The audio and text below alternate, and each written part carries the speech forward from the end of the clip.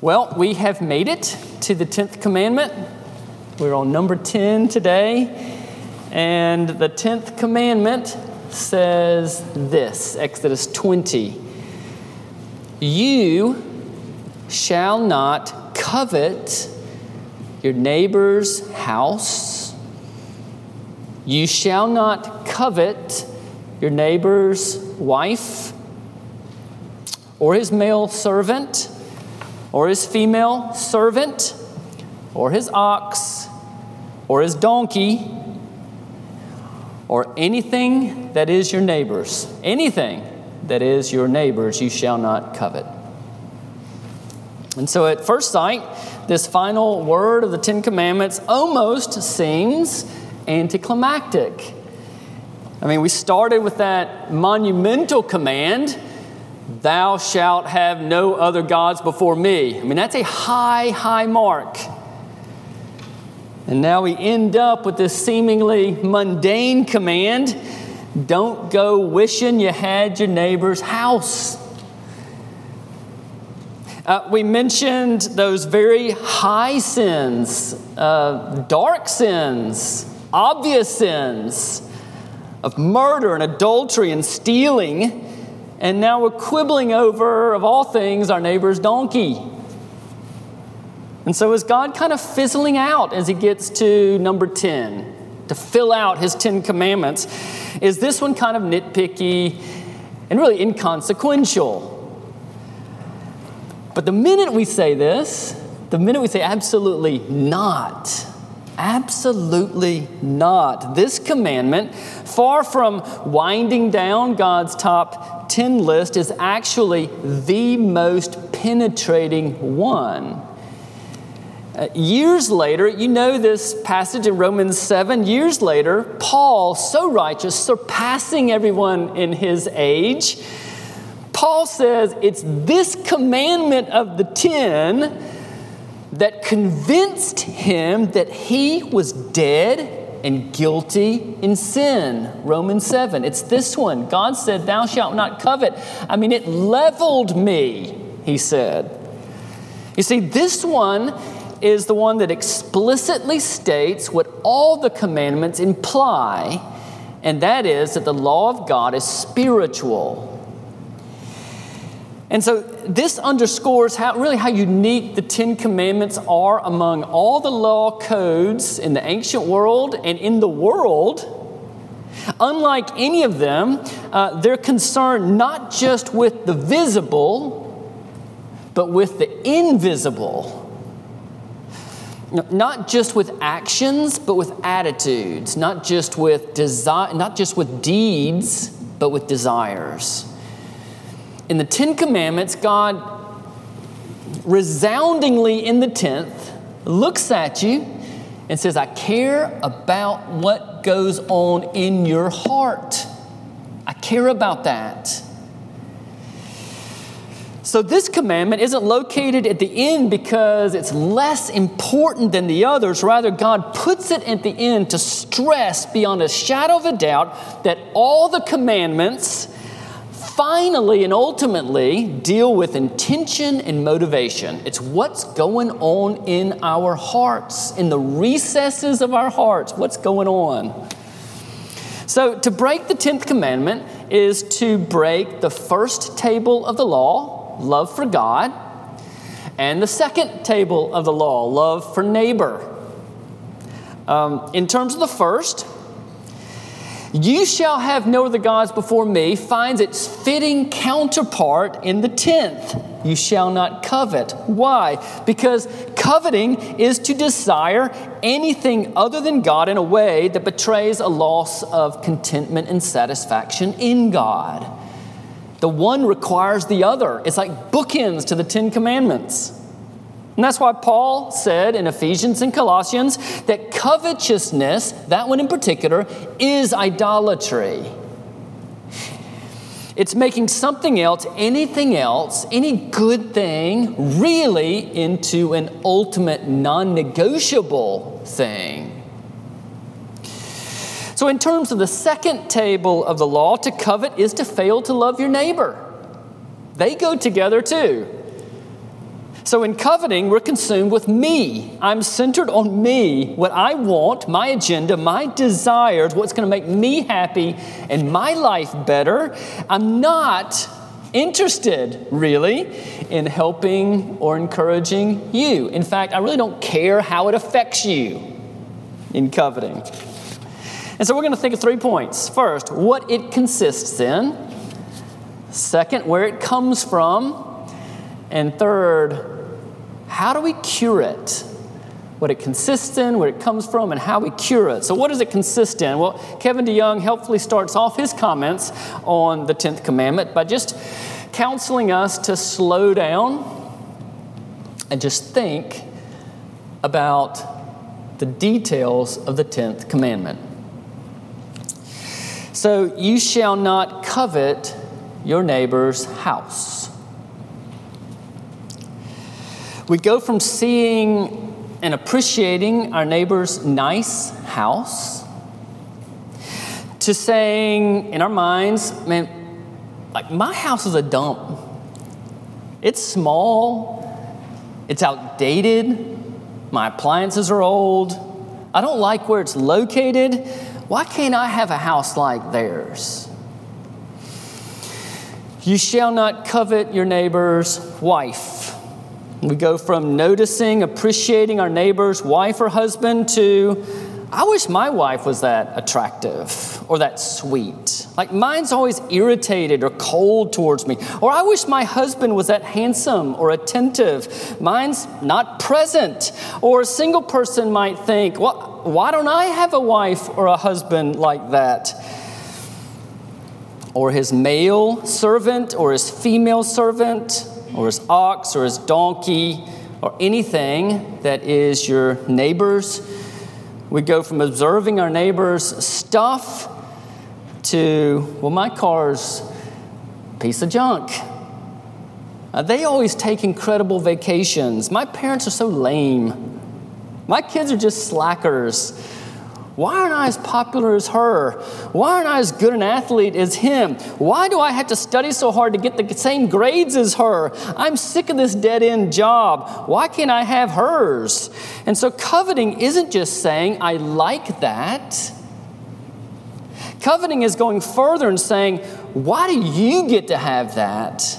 I wish I had it instead of you. In fact, I want to get it from you. So you shall not covet is better translated, you shall not set your desire upon it.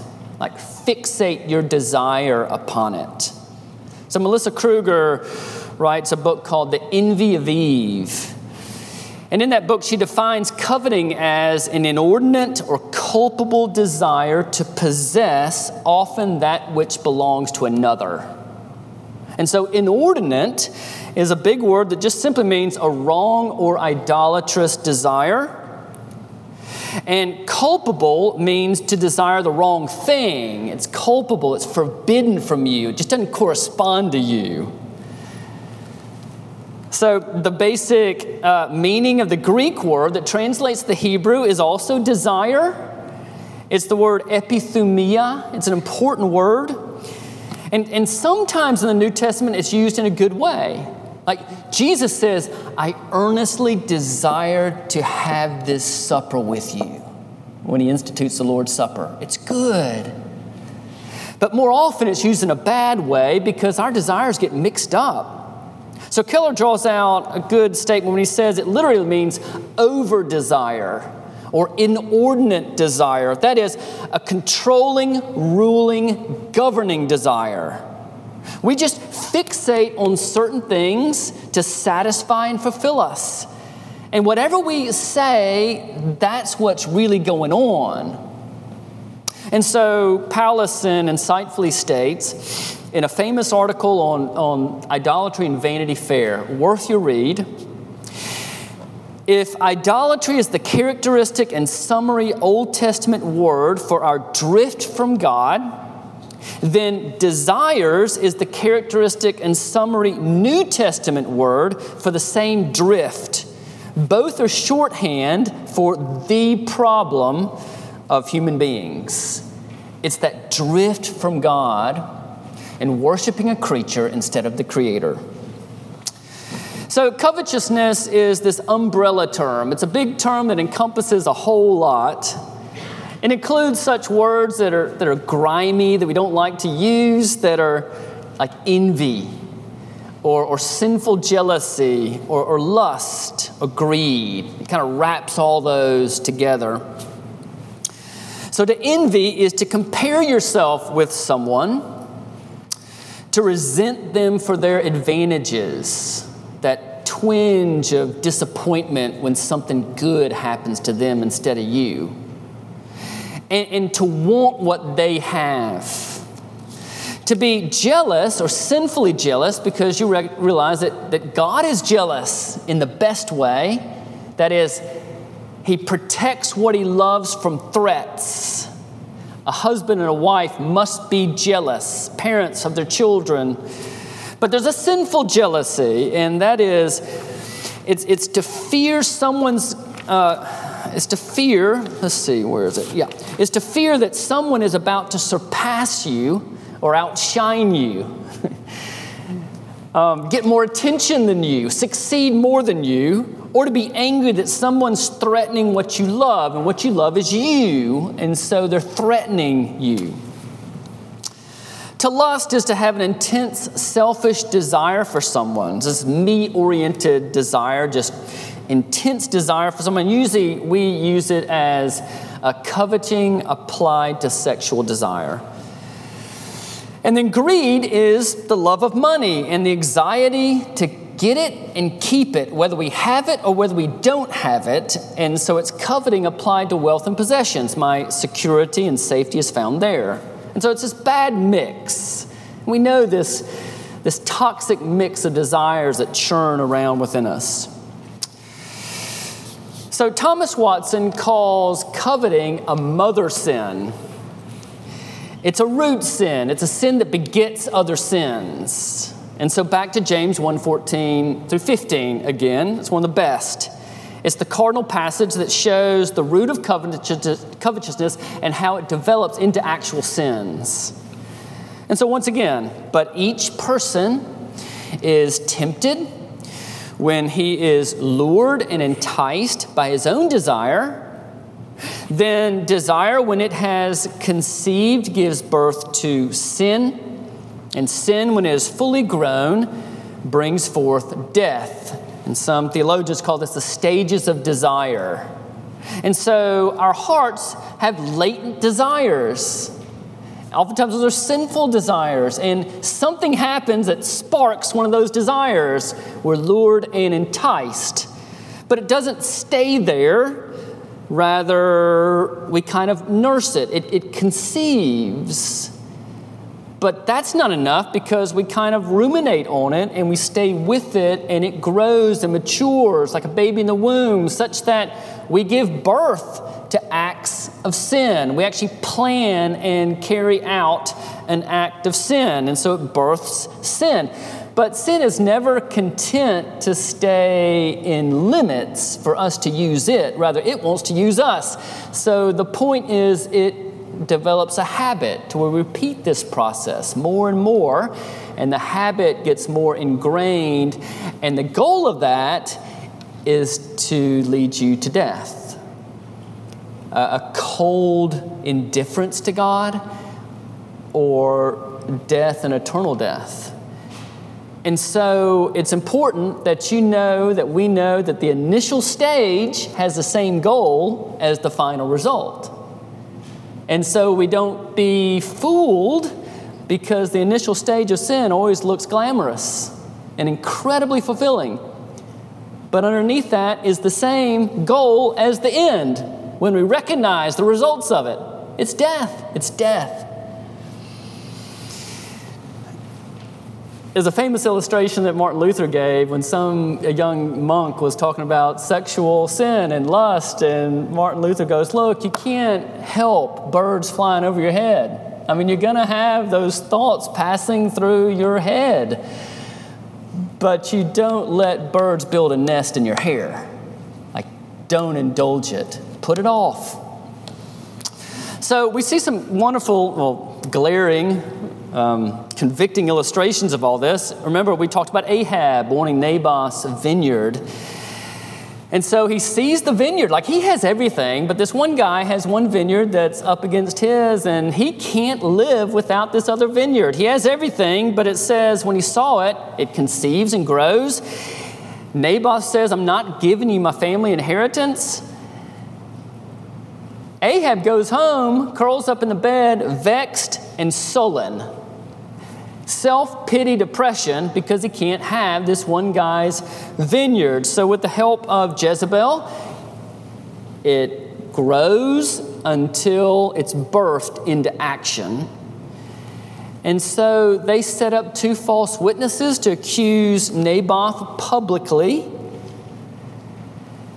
They break the 9th commandment. They judicially murder him. The 6th, he legally steals his vineyard. The 8th, his covetous desire conceives and births all this. In fact, we can even say he really broke all the commandments, because commands 1 to 4 he breaks because Naboth can't live without the vineyard. It's become his god. Command 5 he broke because he abused his authority of the shepherd king. Command 7 he broke because Jezebel and he aren't growing in holiness as a married couple. They're growing in sin. He breaks it all. And it starts with looking at Naboth's vineyard and conceiving sin. Or think of David when he coveted Bathsheba. So David's walking around on the roof of his house. He has a glance and sees a beautiful woman bathing, and biblical narrative puts stress on all of its details. And after saying he sees a beautiful woman bathing, it says, and the woman was very beautiful. The point is, he looks at her and he stays there.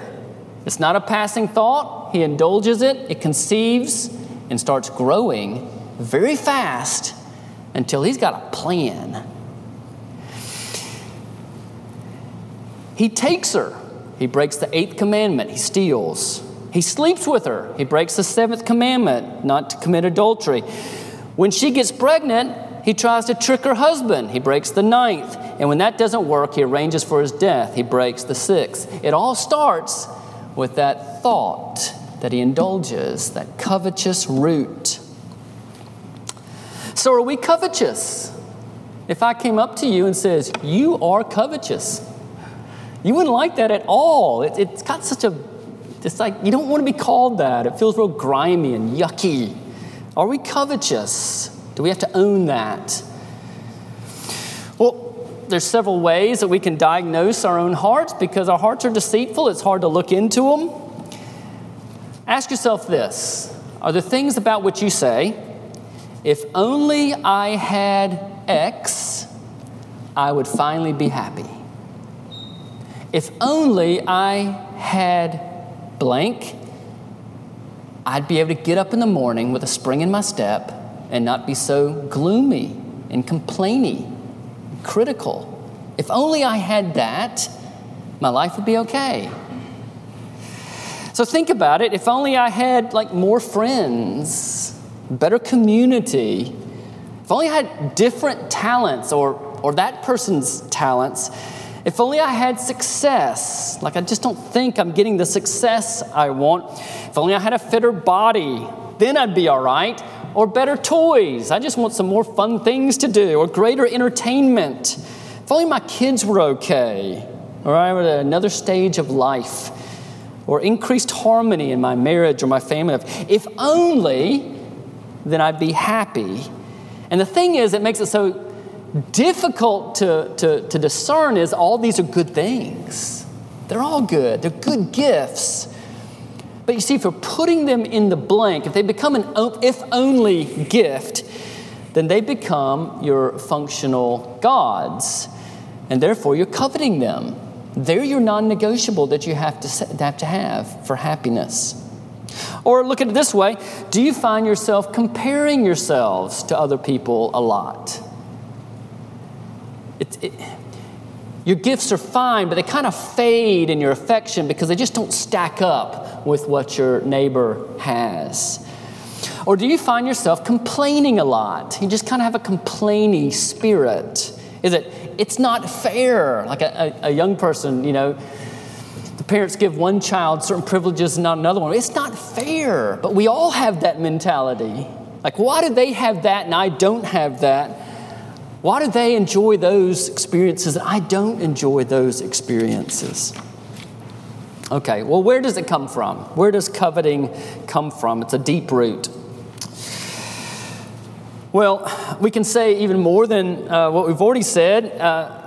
It's a root that begets other sin. It's not just desire, but it's over-desire that makes good things into ultimate things. It exposes idolatrous hearts. All that's very important. But really, it's even deeper than that. The depth of coveting is the deep sin, the fundamental sin of unbelief. It's just unbelief. And so Melissa Kruger highlights 3 areas of unbelief that drive our covetousness.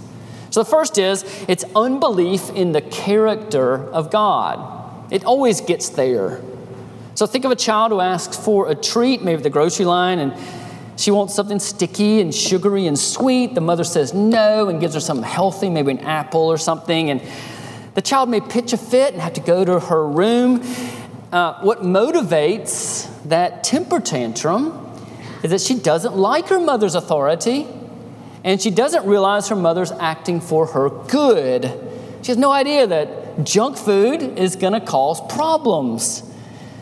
But put ourselves there, because we have our own little polite temper tantrums with God. In a similar way, you and I just don't trust God's sovereignty. And we don't trust His goodness. We kind of kick against His sovereignty in our life, and we don't really think He is for our best. And so Scripture talks a whole lot about this, sovereignty and goodness. Sovereignty in dispensing talents and gifts in the country you live in your callings, in your relationships, always for your good. Even those trials and hard things in your life. His sovereignty and His goodness. You remember Joseph learned that lesson. It's so fundamental in the Old Testament. That Joseph's brothers were just wicked, evil towards him. I mean, to think that they would do that to their younger brother, sell him into slavery, and all the bad things that unraveled from that. But then God put him right where He wanted him to be. And years later, Joseph said, look at his brothers and say, look, you did mean it for evil. It's your responsibility. But God meant it for good. He meant it for good in my life. Even years that seemed wasted, He meant it for good. He was sovereign over it for my good. And the best example of all is the cross itself. Wicked men carried out dreadful, unconscionable schemes against the Lord Jesus Christ and got Him betrayed and accused falsely before Romans and Greeks and did all manner of wicked things to Him. And yet God looks at the tragedy of the cross of Christ and the infliction of pain upon His beloved Son and said, I ordained and overruled all of that for your ultimate good, your forgiveness of sins and salvation. I did it. And we look at the cross of Christ and we say God is sovereign and God is good. He's sovereign over your health. He's sovereign over your wealth, your gifts, your callings, your friendship, your family, your relationships, your work, everything. He's sovereign and He's good.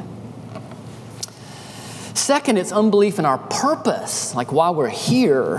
When we covet, we're really thinking that this world is all there is, that it stops here.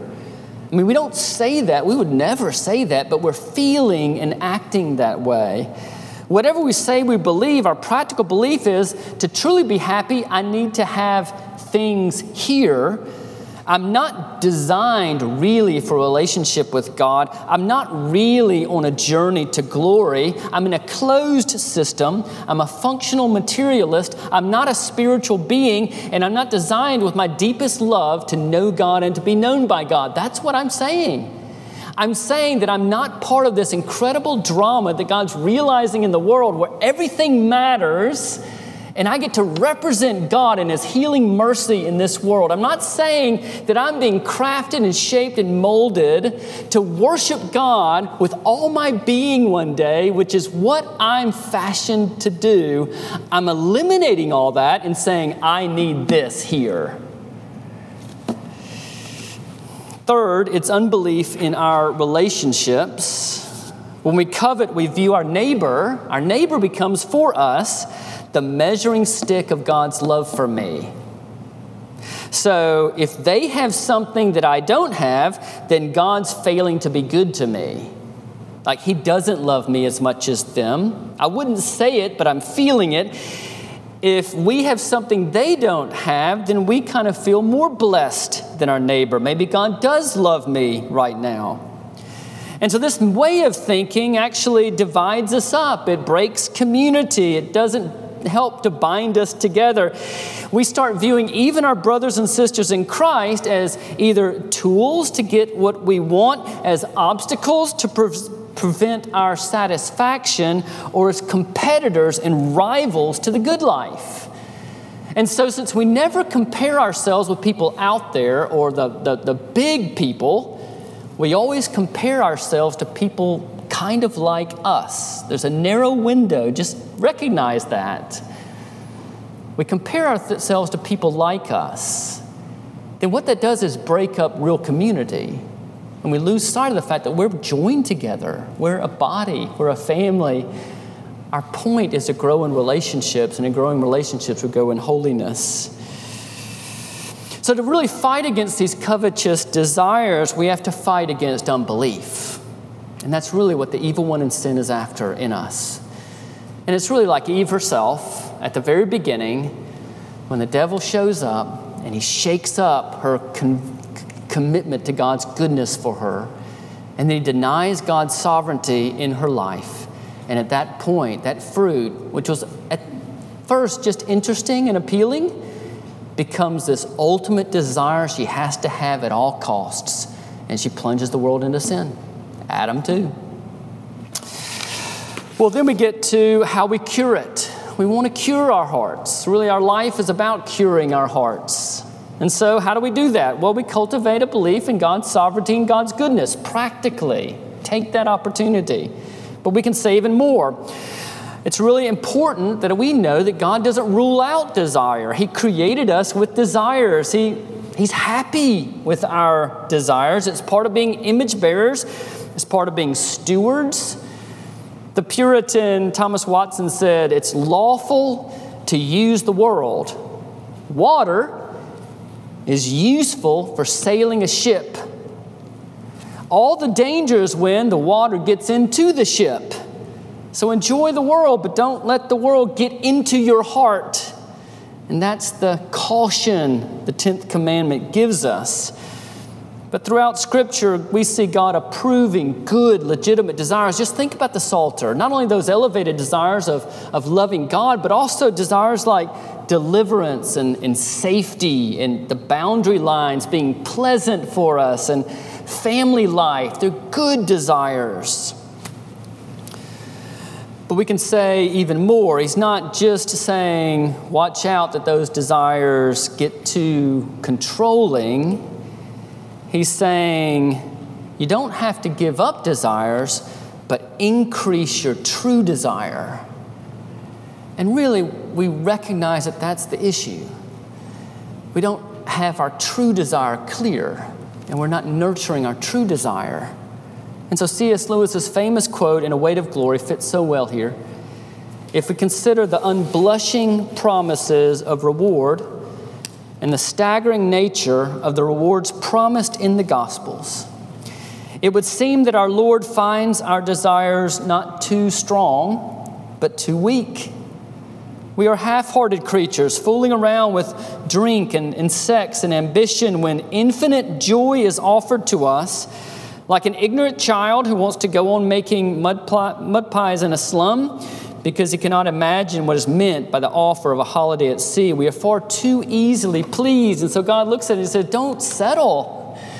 Don't make a God out of a temporal desire.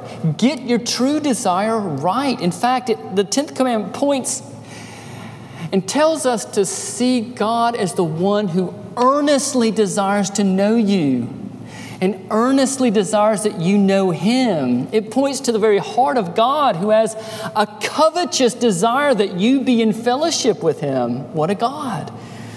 The cure of covetousness hinges on connecting with our true desire. And so Psalm 73 shows Asaph having to do this. Wonderful psalm. And so Asaph is this worship leader. And he's looking around at all the wicked folks around him, these godless folks, and they're just living the good life. They're rich and healthy and at ease. They don't have problems. And then he's looking at himself, and he's seeking to follow God, but he's struggling and suffering. He's looking at, and this observation kind of takes root in his heart. It conceives envy. And he says, I got envious. I became a brute beast, and my heart became covetous. And he even says, why am I following the Lord? It's all in vain. But then in God's grace, he goes into the temple. He sits in God's presence. He settles his heart down. And he starts to pray. He unloads all this on God. And God meets him there, as He promises to meet us right there. That is a fertile place for God to meet us. And He helps him realize that earthly riches just can't last, and that he's created for more than just earthly riches. He helps him realize that he is made for God. He is made for glory. And then he utters those amazing words that might they be the cry of our own hearts in the midst of those challenges. Whom have I in heaven but you? And earth has nothing I desire besides you. My flesh and my heart may fail, but God is the strength of my heart and my portion forever. Not just for tomorrow or during the short span of my earthly life, but forever. He gets his first love clear in the midst of that trial. And God invites us right there to do the same. And He promises He's not going to fail us there. And so the cure of covetousness is contentment. It's Paul's high watermark of sanctification when he says, I have learned in whatever situation I am to be content. I know how to be brought low, and I know how to abound. In any and every circumstance, I have learned the secret of facing plenty and hunger, abundance and need.